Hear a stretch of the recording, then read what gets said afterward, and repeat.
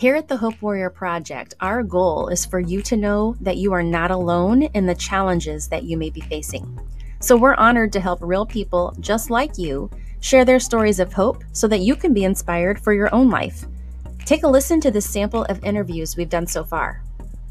Every single morning I woke up, I had to fill myself with what God thought about me instead of how I was feeling.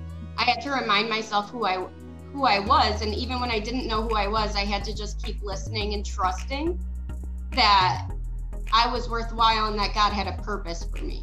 And I woke up the next morning and I realized, I could not be here right now. Like, that was very scary for me to have that realization. And so I realized that I needed to get some help, and I was terrified. I didn't even know where to begin.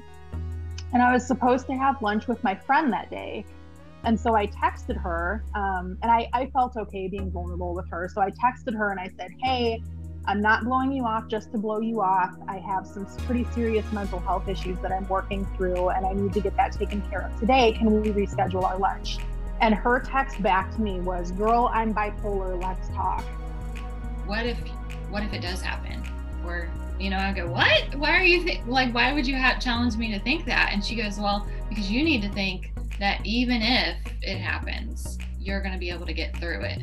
And I was like, well, I guess you're right. Like, what's my other option?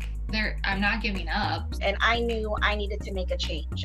Things started affecting them in school and in their social relationships and with family. And it just all came full circle, and it happened fast. It was just like you hit a brick wall, and there's no ignoring the brick wall because it's done so much damage. You just gotta pick up the pieces, right? And I'm the mom. I have to pick up the pieces. I have to make the choices. And I made my choice. And I knew that if I'm making this choice, I have to stick to it. There's no going back. You make that choice, you cross that line, and you stay on the other side of the line.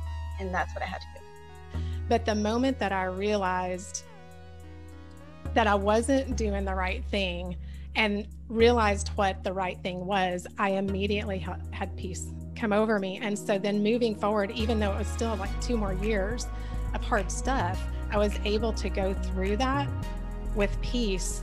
And that let me know that I was doing the right thing. And I think that that time, that's something that I was missing. I wasn't listening to that voice because I was just trying to push through. I was just trying to get the bills paid. I was just trying to survive. And I was miserable with just trying to survive. I didn't want a life where all I was doing was surviving. Because then at that point, it's like, what's the point? And so it helped me just kind of refocus and recenter and really have an honest conversation with myself to say, here's the life that I want. Here are the things that I want to do. Here's how I want to contribute to society. And once I was honest about what it was I wanted, then it was figuring out, how do I achieve those things? We hope this short sample has inspired you to take a listen to the full episodes. Head over to the Hope Warrior Project podcast on your favorite podcasting app or YouTube. And when you get there, don't forget to hit subscribe.